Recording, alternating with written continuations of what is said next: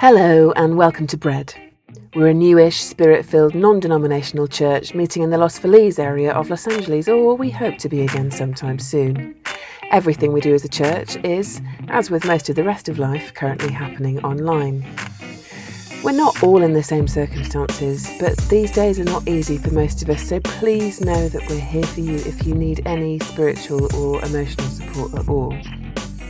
The Holy Spirit is not held back by coronavirus, and this current teaching series is our response to what we believe He's saying to us as a church: to expect more.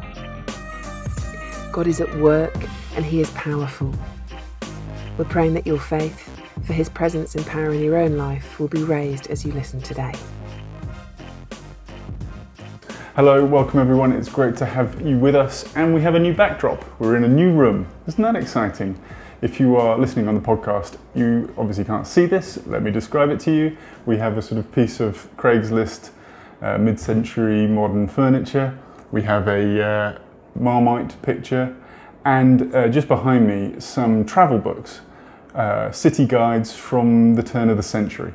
So if, as I'm sure you have been, wondering where did people go out to eat and drink in Prague in 2001, we can tell you. It's great, isn't it? It's a whole change of scene, and we've, I think, learned that during the pandemic, it's the little wins that you need. Just keep stacking up the little wins like a change of scene, and everything will be okay. We are right next to the kitchen, and the dishwasher is on, so if you can hear a sort of low rumbling in the background, that's that, and you might hear a beep a little bit later. You know, it's all for free. You're welcome. Anyway, enough of that. We are at the end of our series on the miracles of Jesus. And I think it's been such a helpful set of talks for us to hear at this time. I've certainly very much enjoyed them, particularly the ones that I've written. But amidst everything that else is going on, and let's admit there's quite a lot going on right now, isn't there? It's great to be reminded of what we have as Christians at our disposal. It's not just a hope in a belief system or a hope in a way of living. It's a hope in an infinite power. And this power was displayed at one moment in space and time in history at Calvary and at Easter, but it's also now, because of that moment, available to us here during a pandemic in 2020 in Los Angeles for all of us who open ourselves to it. And there is nothing like the power of God, nothing that comes close to it. It heals physical ailments. It sets us free from our past. It rewires us emotionally and psychologically, healing those scars that we may have experienced during our lives. It restores relationships with people that we might never think that we could be restored to. And as we will look at today, it also, raises people from the dead. Nothing quite like it. And as I said, by the grace of God, this power, it is ours. So can I encourage us, and this from whatever Christian church background you have, can I encourage us not to be scared of Jesus' power? I know anything that is out of our control can make us feel a little apprehensive, and the power of God is, let's be clear, very much out of our control. But firstly, this sense of control that we sometimes have is actually always just an illusion, as I think the pandemic has kind of made clear. We're not really in control. But secondly, the Christian faith is really about giving up control as much as we can to Him. And in fact, the paradox is the more that we give up control, the more that we go against our instincts, the freer that we become, the more we are able to live the lives we have been given. So, in fact, I don't think there's been a better time to cast off our apprehension about Jesus. Now, when our need of Him and His power is so strikingly clear, let's throw ourselves onto Him, trusting in His goodness and His love, and asking Him to fill us with His power. And with all of that in mind, let's then hear our final miracle of Jesus, His miraculous power over death, as read by Angel, and this is from Luke chapter 7. Luke 7:11-17. Soon afterward, Jesus went to a town called Nain, and His disciples and a large crowd went along with Him. As He approached the town gate, a dead person was being carried out, the only son of his mother, and she was a widow. And a large crowd from the town was with her. When the Lord saw her, his heart went out to her, and he said, "Don't cry." Then he went up and touched the bier they were carrying him on, and the bear stood still. He said, "Young man, I say to you, get up." The dead man sat up and began to talk, and Jesus gave him back to his mother. They were all filled with awe and praised God. "A great prophet has appeared among us," they said. "God has come to help his people." This news about Jesus spread throughout Judea and the surrounding country. Thank you very much, Angel. So this is actually only one of 6 instances of resurrection in the whole Bible. It's one of the 3 that Jesus performs, the others being raising Lazarus and Jairus' daughter. There is, of course, Jesus' resurrection from the dead. Also in the Gospels, in Acts, Dorcas is raised by Peter, and there are 2 in the Old Testament, Elijah and Elisha, easy to confuse. They both resurrect a widow's son. So, resurrection is actually relatively rare. And I would love to give you countless stories of both experiencing people being resurrected and also resurrecting people myself, but I can't because I haven't. However, I do know that Hannah's cousin, who is a friend of ours and we know pretty well, has seen resurrection happen. He was a missionary to Burundi for a long time, and in his community people were raised from the dead. And I have no reason to doubt that he's actually telling the truth when he tells these stories. And if you would like to, I can send you his blog. It's quite an incredible thing, not just of the story of resurrection, but also of God's power being seen over and over again. It will blow your mind. But nevertheless, in the Bible, and I think actually throughout church history, pretty rare. Rare, but not impossible. Which of course shouldn't be difficult for us to believe, given that, our whole faith is based on a resurrection. What is striking though, and I think really the point that we have these stories in the Bible, is that the accounts of these resurrections are actually strikingly similar. And I think that is for a reason. Death is our greatest enemy. It remains that which unites every single human being who has ever lived and will ever live. Every single one of us will at some point die. And so then it stands to reason that the power over death is the greatest of all powers. It wins the ultimate victory. And what these strikingly similar accounts of resurrection show so clearly is the nature of God's ultimate power over death. Its kindness and its unmeritedness and its power, obviously, but power in so many different ways, which we will get onto. Because this is what I really want to talk about today, is the nature of God's power. Because the more we know of God's power, the more we will trust it. And the more we will trust it, the more we will open ourselves to it, and therefore the more we will experience it and in turn help others experience it too. And really this is kind of our job, Hannah's and mine, Alice's, our church, is to help us all experience more of God's power, because it's that power that changes us and that power that changes the world. But before we get into it, I actually want to take a step back. Let us, as we begin, talk more about death. Let's talk about death, and let's talk about lament, and let's talk about grief, and let's talk about loss. Now, I know that sounds utterly depressing.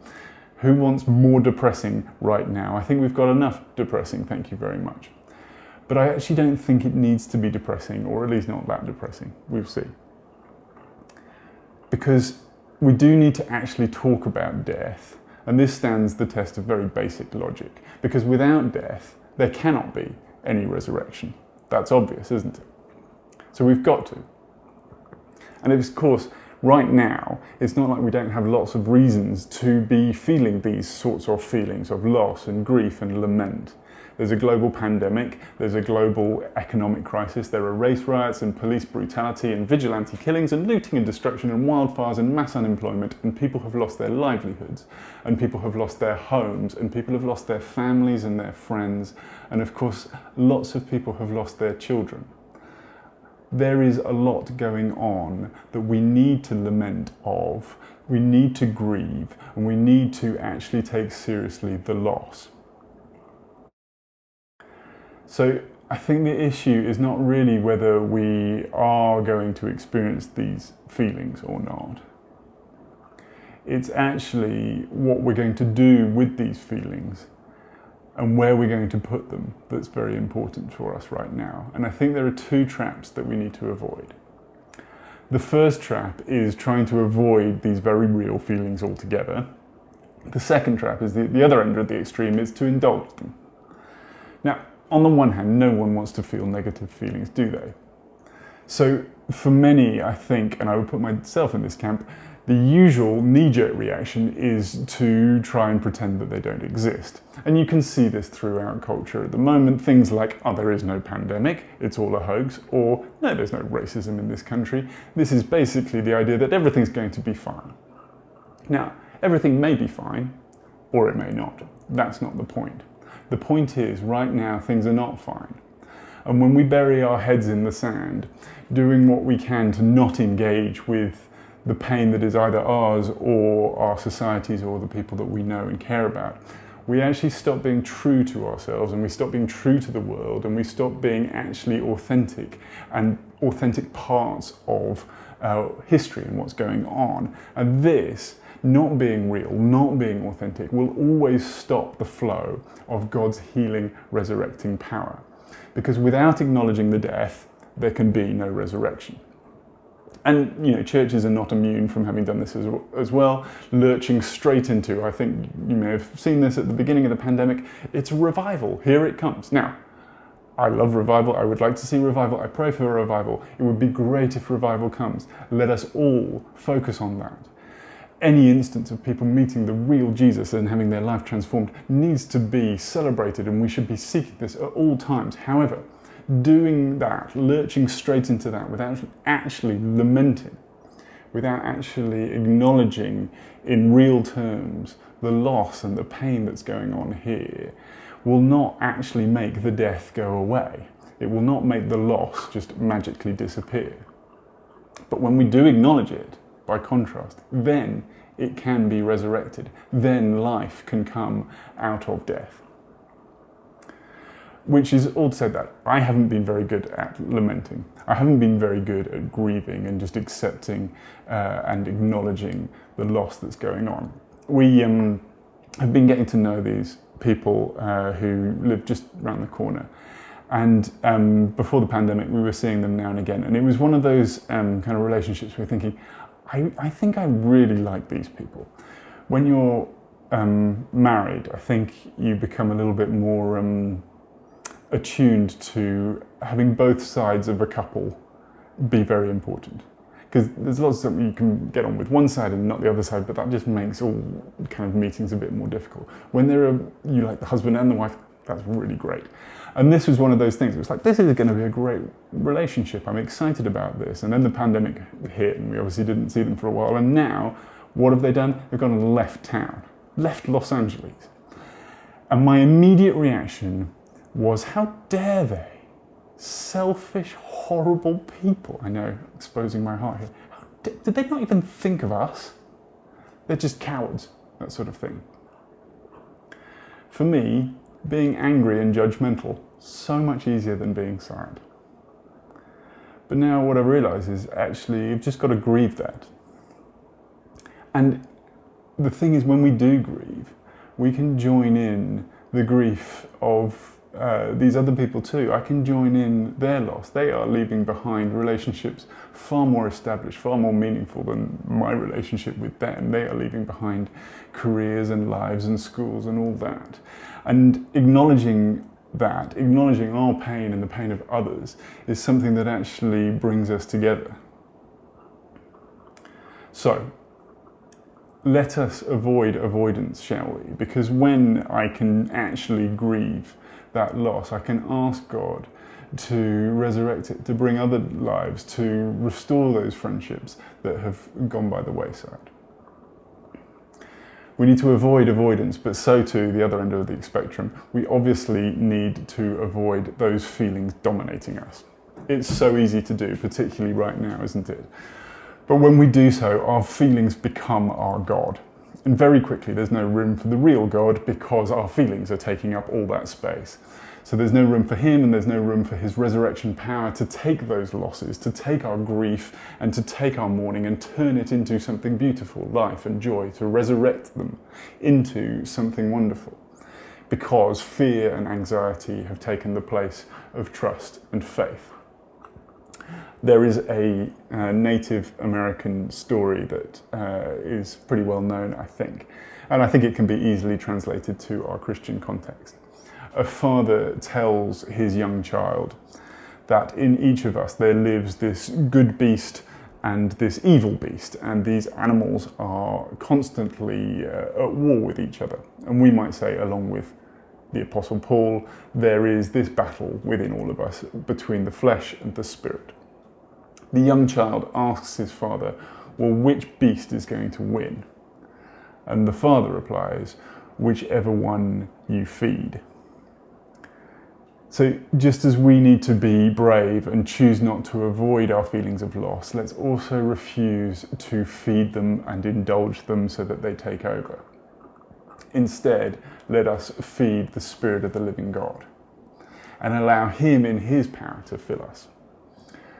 So then, having said all that, what does this power look like? So that, knowing what it looks like, we can better trust it, and we might actually allow it to fill us more and more. Well, firstly, the resurrection power of Jesus is incredibly kind. It isn't just his power, it's actually his love. The two cannot be separated. Verse 13. When the Lord saw her, his heart went out to her, and he said, don't cry. Jesus' heart went out to her. And Jesus' heart goes out to you.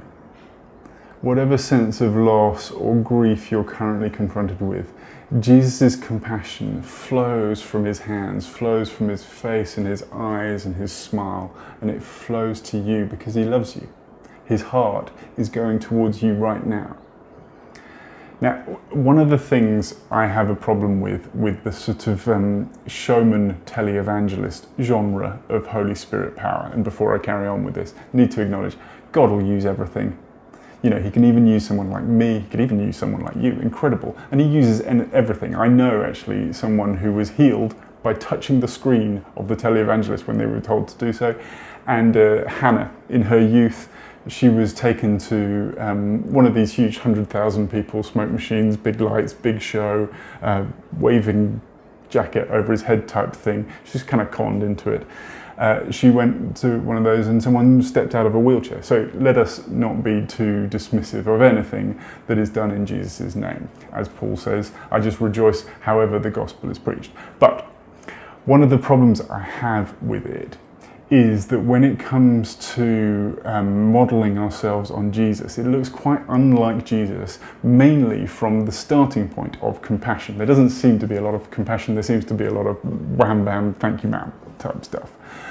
Jesus, though, always starts with deep, deep compassion. When Jesus is first confronted by a leper in Mark 1, the text says that he was moved with compassion in his heart. And then later on, he sees the whole crowd of people coming with their sick and their lame to the shore while he's in the boat, and he gets out. And again, it says he's filled with compassion for them. When he raises Jairus' daughter, it says that he holds her hands, this tender moment of love and care. And he calls to her in the most kind of intimate ways, Talitha cum, my little girl, rise, stand up. And similarly, Elijah, when he raises the widow's son in 1 Kings 17, it says that he actually stretches himself out over the boy, this sort of sign of deep grief and compassion and love for this boy and his mother. And of course, most famously, the shortest verse in the whole Bible, Jesus wept.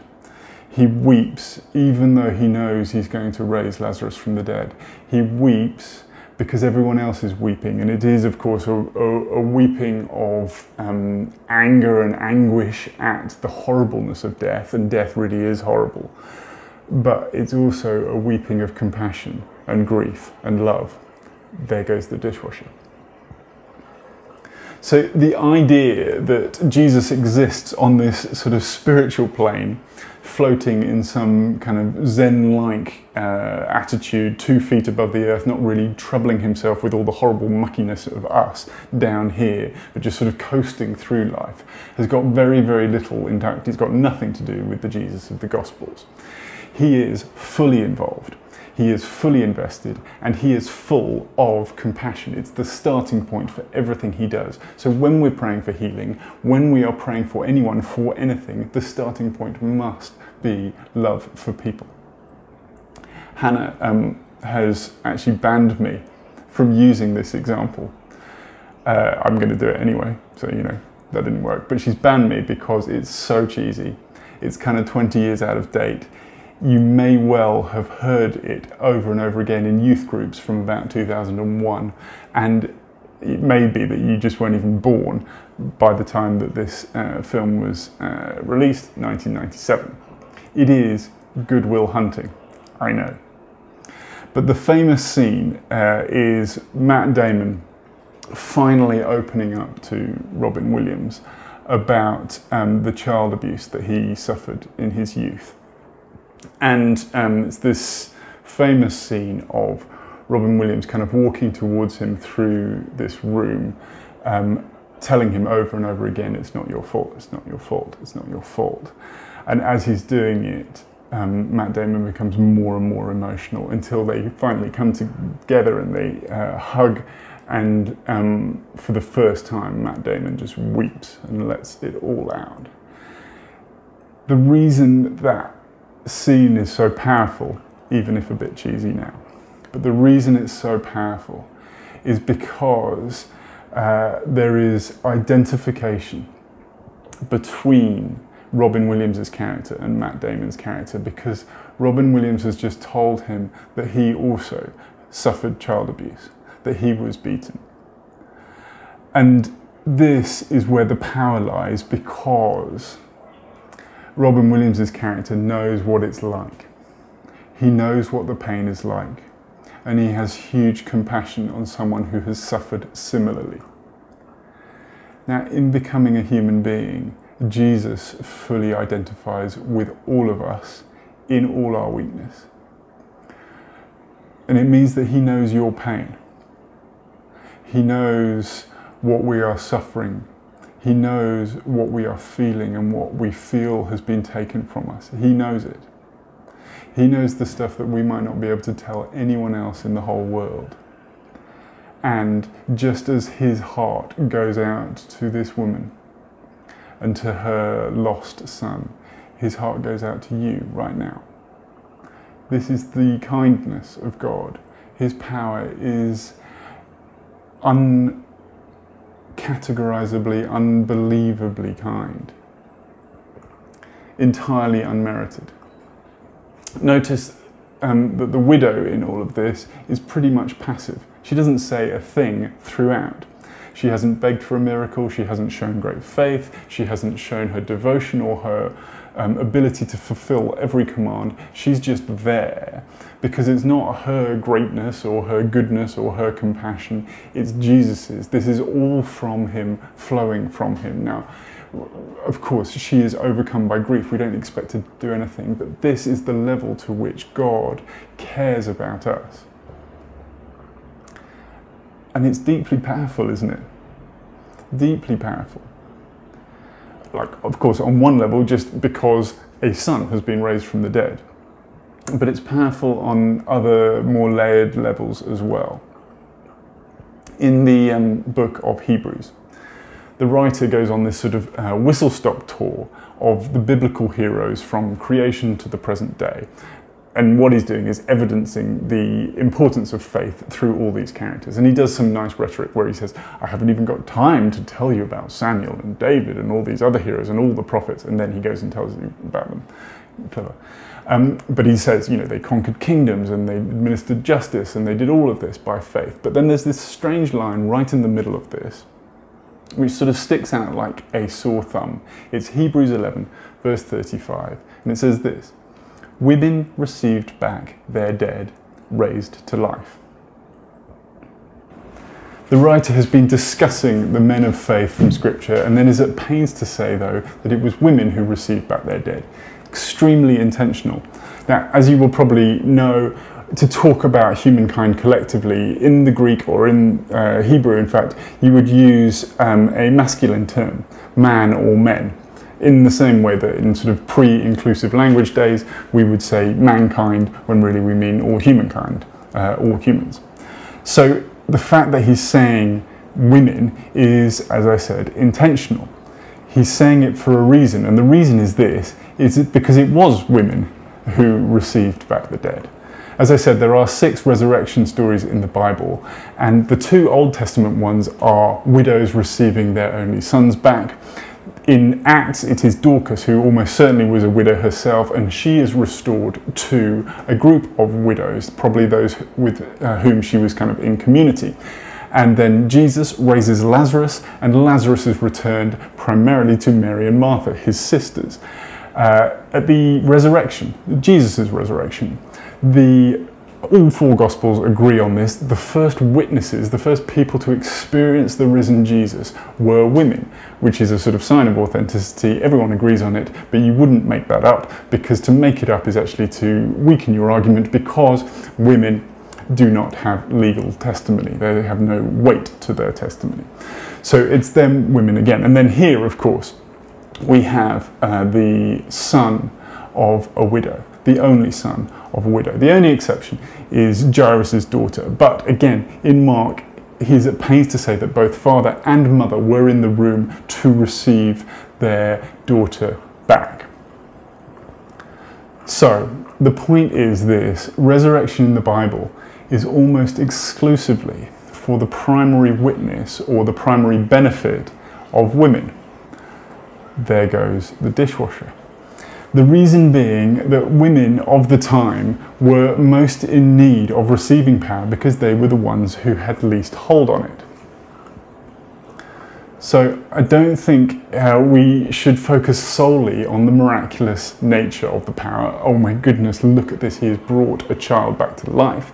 But also not just on the emotional potency of this power, the ability to heal the emotions. But let's dwell on that for a second. This is a woman right in the beginnings of grief. She has already lost her husband, and now here she is grieving her only child, the only person connected to her.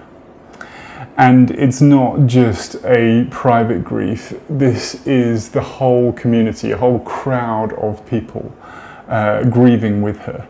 This is on display, and this is incredibly raw, powerful lament and grief. And then without any expectation, without ever probably even believing it could happen, this man Jesus walks into the crowd and raises her son to life. The emotion, the wonder at it, the questions, the joy, he was dead and now he's alive, I had lost everything and now I have it back, must have been extraordinary. The kindness of God, his power to restore these things, incredible. But it's not just our emotions he comes to heal, it's not just an emotional miracle. It is also a financial, economic, social, societal miracle. Because as soon as this woman becomes a widow and she loses her son, she has to throw herself on the mercy of the community. It is for them to look after her, and there is no necessary expectation that they will. They have to feed her, and they have to provide for her, and they have to shelter her, and they have to clothe her, and she is completely powerless. And yet Jesus comes not just to restore her family to her, not just to restore her son, but to restore her position, to restore her ability through her son to earn money, to be a meaningful part of society. He restores dignity. And the Christian faith is not just an emotional or a spiritual matter, it is a physical and societal one too. Such is the power of God that He is fully able to restore us and heal all types and all degrees of pain, be it spiritual, emotional, physical, economic, societal, whatever. A couple of weeks ago on Zoom, on the prayer ministry call, Hannah and I actually had just come back from holiday, and we had said we are taking this Sunday off because it's the second of our Sundays. So Hannah hadn't wanted to be on the call, but she got a message saying we kind of need some more people to pray. So begrudgingly, because Hannah's not really a Christian, she is, don't worry, she went on this call. And she started praying for someone that she'd never met before, she didn't know. And while she was praying, she felt like God say, put your hand on the back of this person's neck. Now, obviously she can't do it, it's on Zoom, but she told her anyway. And so she told her, if I were praying for you in person, I would want to put my hand on the back of your neck because I think there's pain there. This person hadn't said anything, but she then started to burst into tears, said she could feel power in the back of her neck and down her spine. And it turns out that she, in 2003, almost 20 years ago, had had a car accident and had chronic, debilitating pain ever since. No amount of physiotherapy or anything else had been able to take this pain away. And in fact, it was getting worse and worse. The reason that she was on the call was because she basically couldn't take it anymore. She felt like this was too much. So she prayed for her, and then a couple of days later, she wrote to Hannah, and she said this: your prayers have released much internal and physical tension over the last days. This morning I woke with very little pain. In fact, I hesitated to move. It feels like this weight that was pressing on my spine has released, like a heaviness is being released within me and around me. I feel the joy of the morning, the first time in a long time. And then a couple of weeks later, she gave a bit more detail. When I prayed with you on the 16th, the day of the Zoom call, I was done. I felt trapped by the pain. I could not bear it another moment, and surely not for a lifetime. But Hannah, the pain is steadily decreasing with each morning. I've not experienced such relief and lightness in quite some time. I was nervous to write to you because I'm still in shock when I'm able to fully rotate my head from side to side. Isn't that wonderful? Isn't that amazing? This is the God we serve. And as Jesus identifies with us in our weakness and fills us with His power, so too can we, the recipients of His power, identify those who, like us, are also in pain, those who are also in weakness, and we can ask and pray for God to meet them in power too. So, as we close, let's begin where we actually need to begin, each one of us. Let's acknowledge, shall we, wherever we are, whatever loss it is that we are currently experiencing. What is it that you are grieving right now? What is it that you're lamenting? Now, it could be a relationship, a job, it could be something very personal to you, it could be actually for other people, it could be for society as a whole. You'll probably know what it is. I wouldn't second guess yourself, and I would try not to avoid the pain, because it will be painful, because loss and death and lament is painful, grief is painful, these things are painful, so don't expect it not to be. But let's be brave and take courage and bring it to the one person who is uniquely qualified to deal with it. You can, just as you sit or stand wherever you are now, you can just say it out in words if you'd like to. Or you could just picture this thing, this loss in your hands, and you could picture yourself just giving it over to Him. Hand it over to His kindness, to His love and His compassion. Now, the thing is, He knows it all already. Even the things that we could never tell anyone. Even the things we wouldn't be able to say to any other human being, we can tell Him about them. Because He loves us and He knows it. This is the antidote to indulging or feeding our feelings, is giving them to him. And then, having done that, let us ask for his resurrecting power to fill us once again. To take these things and what feels like death and loss to be replaced with joy and life. He takes our mourning, he takes our despair, and he replaces it with joy. Behold, says the Lord Almighty, I make all things new. Now, we don't get to decide what that looks like, how it looks like, when it looks like. All we do is give him our loss. And it may be that some things will actually need to die or are dying.